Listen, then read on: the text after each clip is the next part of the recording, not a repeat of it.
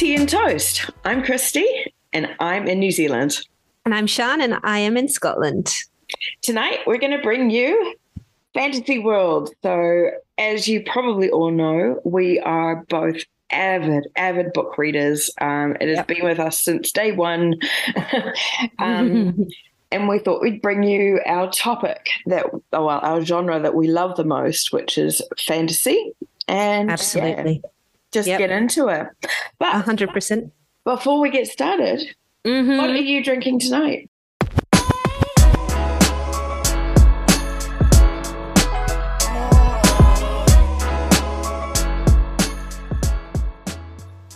So this morning, I should say. Yeah, this morning. Exactly. I have, over the last 6 weeks, I have been starting my day with a cup of mint tea. Nice. But yeah, the other day I was in the shop and I saw a matcha mint tea. Oh, do tell. I know. So I thought, well, combination of green tea plus mint tea must be even better. Yeah. And it's good, but it's not minty enough. Maybe you should add like a mint tea bag into it to give it just a little bit more kick. Now there's an idea. I do have them. Yeah, I'm definitely going to do that. What about you? What's sustaining you this evening? My trusty old lem sip. If you can't already hear, I've got a little bit of a cold, so I thought I'd have a lem sip before bed. The funny thing is, so I do like a click and collect from my supermarket when I do the shopping, and they put in a packet of tea, which I was really interested to try because it was apple pie tea. I don't know whether that's going to be absolutely revolting or quite nice. I'm thinking like apple and spices rather than pastry. Yes, if they went down that route, I think that would be more drinkable. And pastry in a cup. Interesting. You'll have to report back on that one. Yeah, absolutely. So that'll be our next one when I've hopefully got rid of whatever this is, and we'll have a apple pie tea. Yes. And talking of, doesn't it? It does a wee bit. But talking of more edible delights, I wanted to give an honorable mention. I don't have any right now, but I have it on my I will eat it today list. Is my sourdough toast. Yeah, so my stepdad has been making homemade sourdough, so he stepped up his bread making. In truth, I may have given him some sourdough starter for his birthday in the hope that he would make me sourdough bread, and he has. Yay! That's awesome. I was thinking about that as well. We have a sourdough bread that I get just from the supermarket, like a loaf bread, which is really nice, and I always have that with like lathers of butter and honey on it. Oh yeah, so good, so good. And because I was going through a phase of buying it from the supermarket, but see the homemade stuff, it's super sour. Is it? Yeah, but like in a really good way. And I bought some because I ran out. I bought some from the shop a couple of days ago, and it's just not the same now. I'm like, I can imagine. Convert. Yeah. I think I need a sourdough starter, but I just don't know where I'd put it or have the time to do it. So you can buy them online already, which I've discovered. So I'm seriously tempted to get some and then get the baskets. But it was a whole thing. I ended up having a basket full of about £50 worth of sourdough related baking stuff. Fantastic. And for those that are not in the UK, she's meaning dollars rather than weight. Yes, exactly. Monies, lots and lots of monies that I don't have. I see like it's something that started during the lockdown. I don't know whether it was the same for you guys, but everyone started making sourdough and breads because of what else were you going to do while you were sitting at home doing nothing? 100%. At least trying to stay sane. But Yep. And I'm happy because I'm reaping the benefits of it. So it's all good in my book. Right. Now that we've discussed all the yummy stuff, let's get into fantasy worlds.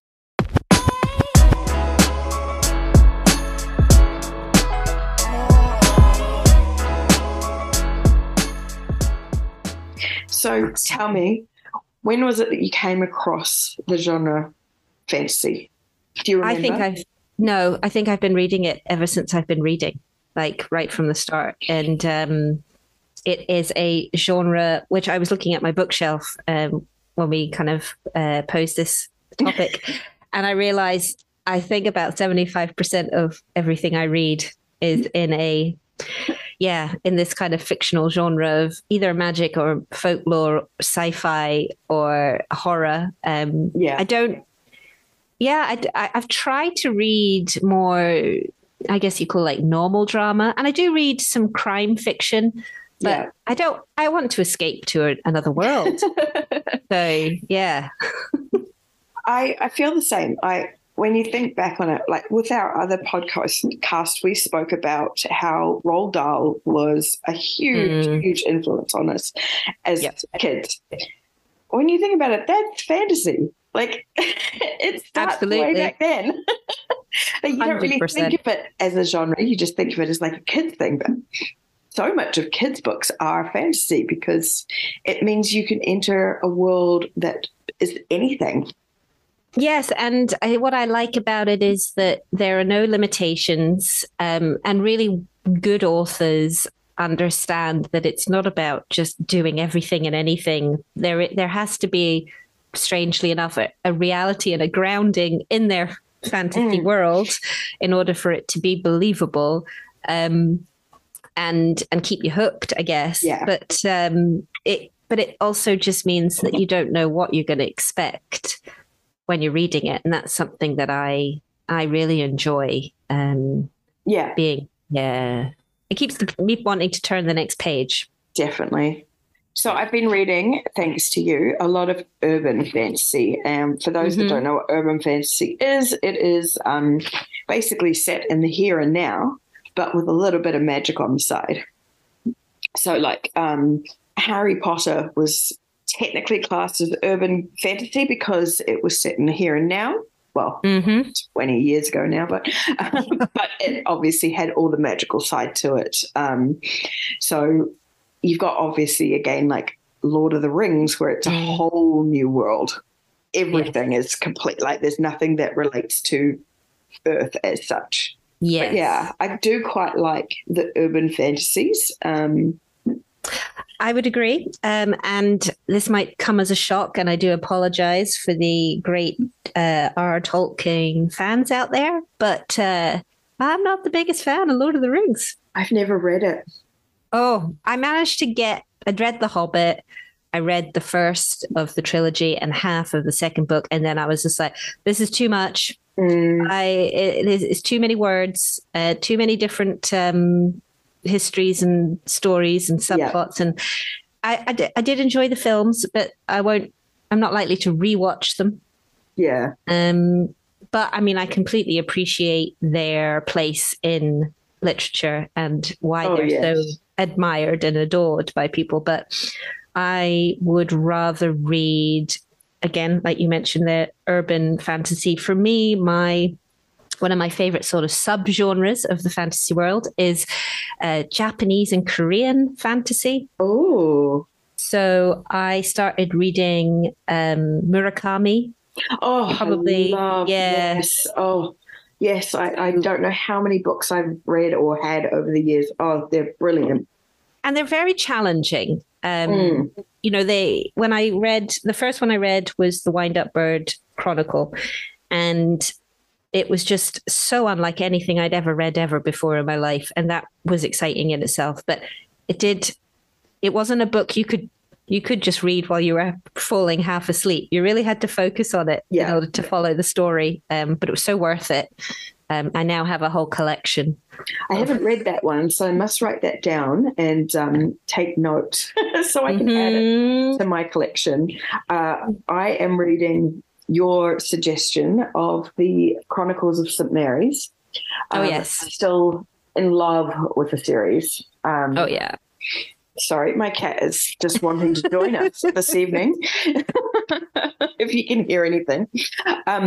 So I'm on to, I think it must be the 9th or 10th book now. There's 13 in this one, isn't there? Yep, I think she's still writing, but yeah, so far 13. I think I have 13. Ooh. Yeah. I've almost caught you up. But I love the fact that it's like historic, it's modern, it's it's fantasy. There's so much going into it. But the other one that I've been reminded of lately is, and I don't know if I'm going to pronounce the last name correctly, but Jasper Ford or Forday or Yes. yeah, I have one of his. I've not read it yet, partly because the text is really small. Gonna need glasses like me. I probably will. So he's got a series, and I remember one of my old flatmates giving he had like the series of the books, and he gave it to me to read, and it's Thursday Next. She is the main character, and I haven't read it for 20 years, I think.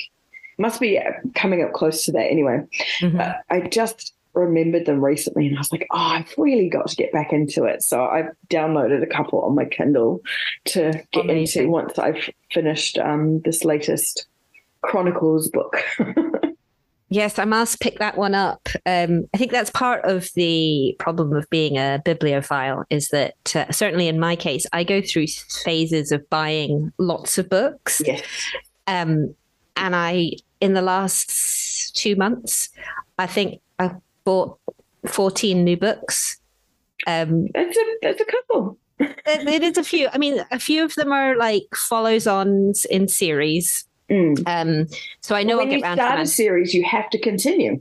Exactly. And then a few of them are quite new ones. And the one I'm reading at the moment is this author called China, and I'll probably mispronounce this, but I think it's China Miéville, or Myville, a British London-based author, and he's writing these completely sort of fantasy worlds. So the one I'm reading at the moment is called The City and the City, and it's a crime story, but it's set in a fictional European city, which is split into two, but they overlap. But the people in one city, well, neither of the inhabitants can see, or they're trained not to see the other. I know, and it's taking me the best part of the first sort of 6 or 7 chapters to get my head around what's actually happening alongside this crime that's taken place.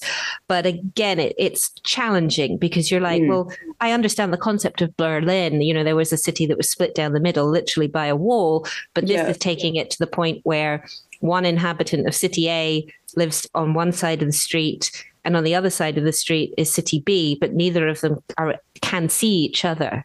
Oh, I think this might be another one I need to add. It kind of reminds me of the series, again, a suggestion from you, the Alice series. Oh, yes. Yes, she's in my list. What's her name? Christina Henry. Henry. Yeah. I was going to say Headley, but Henry, yes, that's it. Yep. I found that one really, really fascinating, but it took me a while to get into. And I think because I've been reading the Chronicles of St. Mary's, and that's a very light, easy read. Like I can just rip through a book in a couple of days. And I found that this one was just, you had to concentrate a little bit more. And like there are characters, because it's really, really loosely based on Alice in Wonderland, there are characters that relate to Alice in Wonderland, but they don't. And so you could easily just like let yourself go and then go, wait a minute, no. I've got to come back and figure out what I'm actually reading here. And I would say it's probably one of the most creepy fantasy novels. So creepy. Oh, I've got the third one, which I've started, but I was not in the right awakeness to read it, so that's on my list to get back into. Yes, because there's Alice, and then I've read the next one, which is the Red Queen, which was fantastic. I read that one. I've got The Looking Glass on my list, but I read The Mermaid.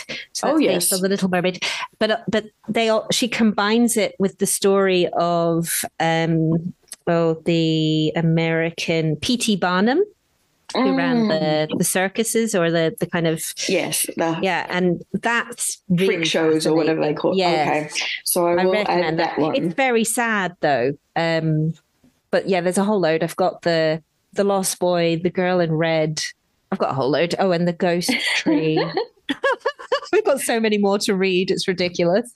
Yeah. See, it's funny. Like I've switched to Kindle because it works better for me being able to carry it around with me, and it has a light on it at nighttime, and I just really don't have the space for books. But oh, how I miss that smell and the physically holding it. And yeah, I really do get a kick out of that. And also, if I'm perfectly honest, like I know the genre that I enjoy, and I know the kind of style of writing that I enjoy as well. But when I'm in a bookshop, my approach is I look for a book cover that appeals, that looks different, because that is like, don't judge a book by its cover. But you know what? I do. I do too. Because they're pieces of art. And I have literally, I've found a book that I've heard about a book that I want to read. I've gone to find it. I don't like the cover, and I will scour to find an alternative version, because my bookcase is like a piece of art for me. Every book, it is. It really is. Absolutely. But there are a couple. There's the sci-fi series, like publications, the Masterworks. And although they're not the most beautiful book covers, like they're just yellow and green, but they do publish some of the most interesting books. So the one I most recently bought that I haven't read yet is Kairos by Gwyneth Jones. And it was written in the 80s, but it's basically talking about what's happening right now in the UK. Oh, wow. So I'm kind of excited to read that, but I know that with these ones, these require a lot more attention. See, it's funny. Prior to you reintroducing fantasy to me, I was very much into women's literature. So, the story of how, like, especially women in the Middle East and how they got to wherever they are. And so it's really quite interesting going from like such a heavy topic often to something so light and fun and breezy and magical, or for lack of a better word there. Yeah, I know. But then on the other hand, you can find incredibly deep, philosophical and, world challenging novels. So the one I really wanted to mention was Seeing by Jose Saramago. Saramago. So he won a Nobel Peace Prize for Literature for this. And it's effectively, again, about a world that we don't know the name of. And one of the things I absolutely loved about this book was all the characters don't have names. They're only known by their discernible features. So there's a prostitute, and she's known as the prostitute throughout. Wow. And so you really do apply your own interpretation upon these characters, which I really, really liked from a creative perspective. But the long and the short of this story is and it was made into a okay film. But the citizens wake up one day and they've all gone blind. Wow. And it's how they then deal with that scenario without being able to have one of the main senses. And of course, it gives you, it's a complete fantasy story, I mean, it is to a certain extent about a pandemic. But it gives you, I know, surprisingly, but it gives you a real insight into how we as a race or as a humanity would deal with something quite as altering as that. But then also, actually, there's really people that do live without seeing, and and get a little insight, pardon the pun, into what their lives would be like. But that very a challenging read, but a very, very interesting one. Well, challenging is always a good thing, I think. I agree. Definitely, like getting your head into something that really tests you. And I used to read a lot of romance novels when I was like a teenager and early adult. And I don't know if you remember the ones, they must have put out like hundreds of them in the like 90s, and not Mills and Boon, but kind of like the teenage version of it. And, okay. remember having like just bucket loads of those books, and it was funny because they always kind of said it was like one writer, but then coming back, it's like, oh, actually there was probably about 30, 40 writers banging out all these books. And absolutely. Yeah, it's funny. I've never been a romance novel girl. It's just not something. And people have recommended books for me to read, like, you know, trashy novels on holiday. But my version of trashy is probably, again, one of my all-time favorites. I do love classical literature. And the one book that really did change my perception of classical literature was Pride and Prejudice. And I went through a major Jane Austen phase, and I read the Bronte sisters, and absolutely fantastic. However, saying that, my favorite version of Pride and Prejudice is by Seth Graham Greene, and that's Pride and Prejudice and Zombies. Oh, now I need a copy of that. So this is brilliant. It's basically, he's taken the book Pride and Prejudice, almost verbatim, and then he's adapted it to add in this narrative of zombies. Well, a good story always has a zombie. Absolutely. But what I also loved about it is that Elizabeth is a badass zombie killer. Brilliant. So it's absolutely fantastic. I highly recommend it. There's a whole series of them. He wrote, what did he write? He wrote Sense and Sensibility and Sea Monsters. And also, I think it's Abraham Lincoln Vampire Killer. That's awesome. I like that there's people taking like the classics and spinning it their own way, but still making it like really, really fantastic.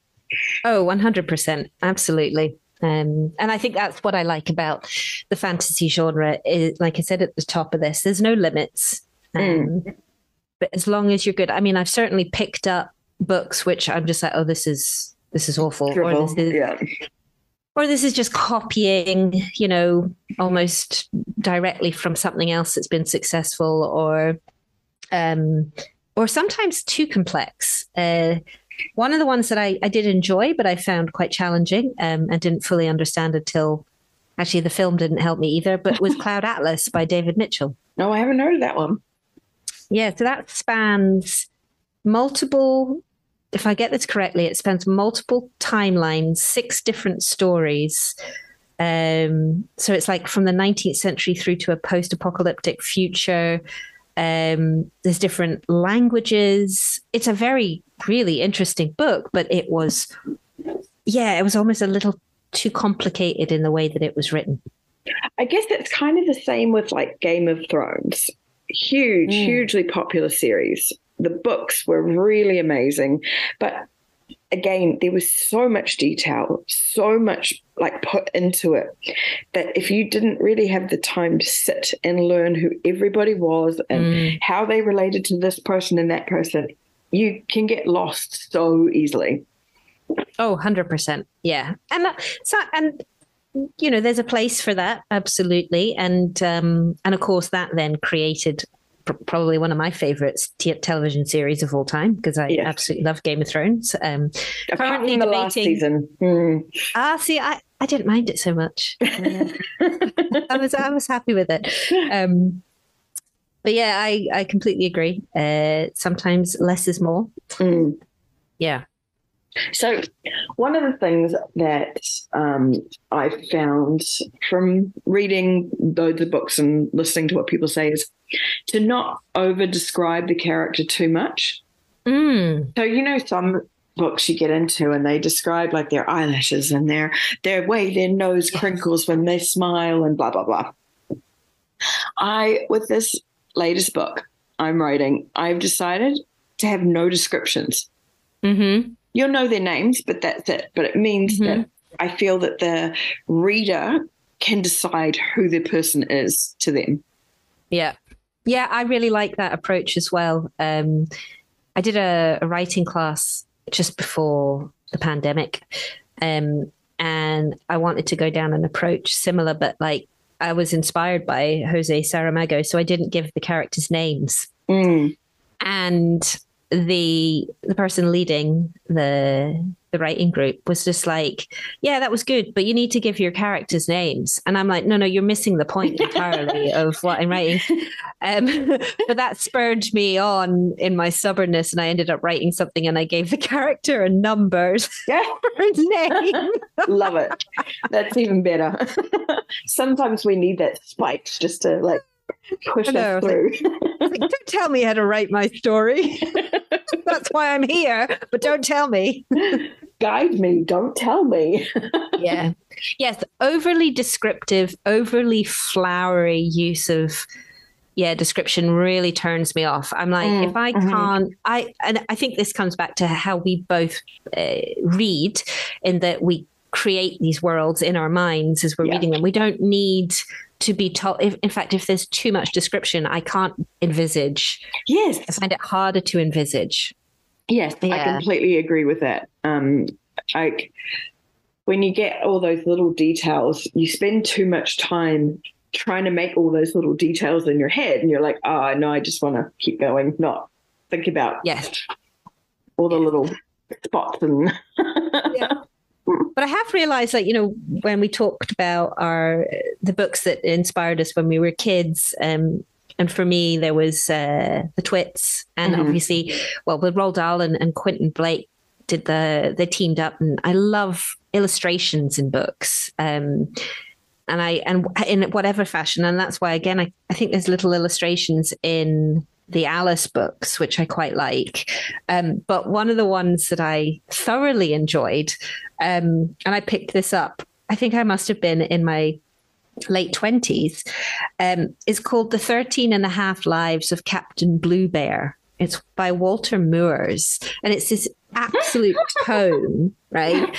And it's about it's got mini pirates and a baby bear with blue fur, who's found inside a walnut shell floating on the ocean towards a giant whirlpool.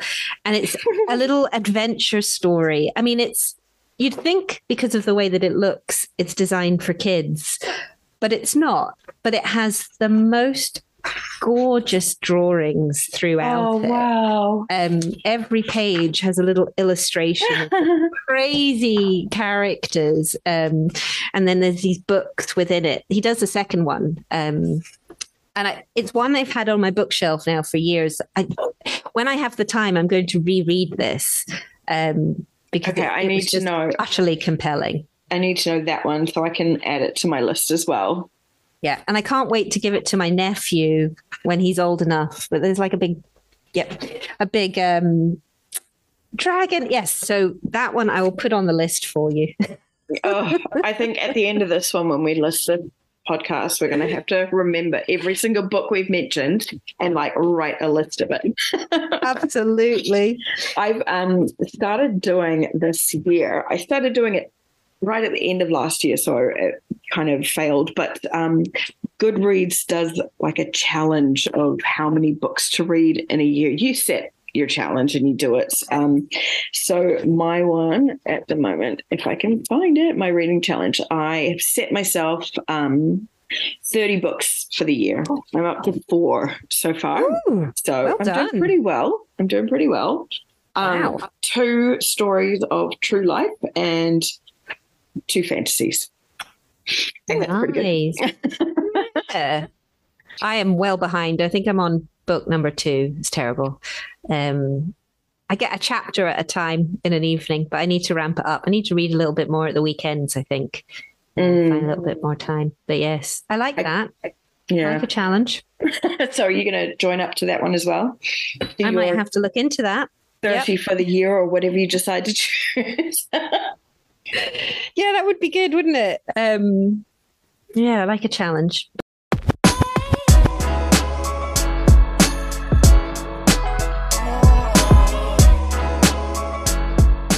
But speaking of challenges, I was looking for a really interesting non-book related fact to bring to the podcast today.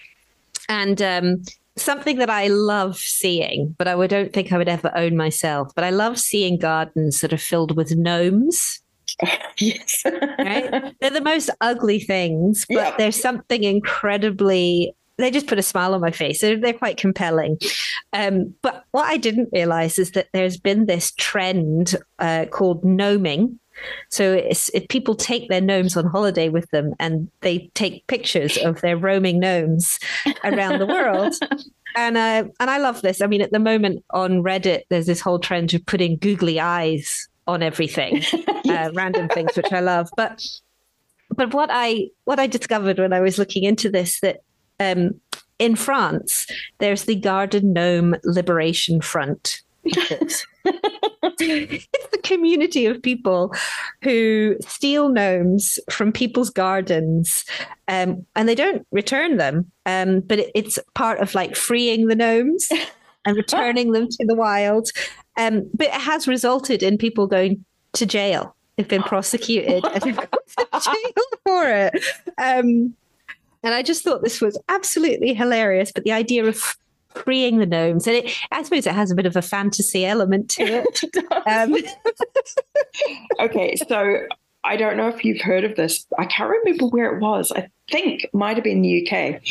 Lovely old granny had this like garden set up with all the gnomes, and somebody went along and stole one of the gnomes, went backpacking and sent postcards and photos of the gnome traveling around. And then when it came back, had like a book or something to give to her with all the photos and things of where it had been. And that's superb. And I love the fact that they returned it. I mean, that's really good. I thought that was brilliant. Really enjoyed. I would be quite happy if someone did that to me. That would be brilliant. Yeah, love that.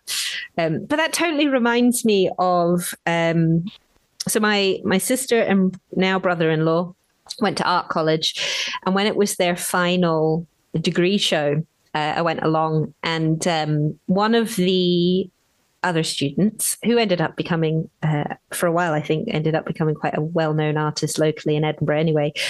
He did this whole installation piece. He went round Marchmont and Bruntsfield, which, as you know, is quite it's quite a nice posh part of Edinburgh. And he liberated, shall we say, people's front doormats. and for the final degree show, he laid out all of these doormats, and it was kind of like a story of, passing through into people's homes. And how funny. Yeah, it was really funny. I really liked it. But yes, he did get into trouble. Some people reported the theft of their doormats to the police. Is it really worth it? I know. I mean, it's always stuck with me. It made an impression, I have to say. Art or not, I don't know. I'm not there to judge, but yeah. I guess if you'd been talking to your neighbours and every one of them was like, my doormat's been stolen, you'd probably be like, wait, something funny's going on here. But yeah. Oh, that's just really funny. I wouldn't mind if someone wanted to come and take my doormat. It's not the end of the world. It's not very exciting, though. Mine's very unexciting. It's currently covered in leaves. So, yeah, they can have it if they want it.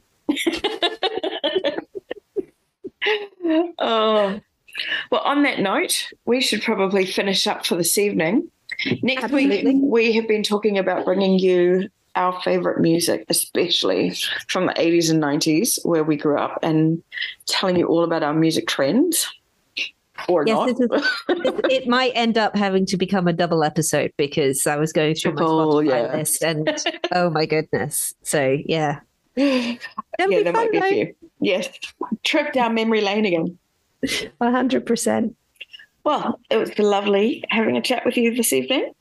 Likewise, Christie, and thank you to everybody that's been listening. Yes. Now, this evening and all our previous episodes as well. It's really nice to see that people are listening. Yay! Right, we'll see you next time. Take care, Christie. Bye. Bye.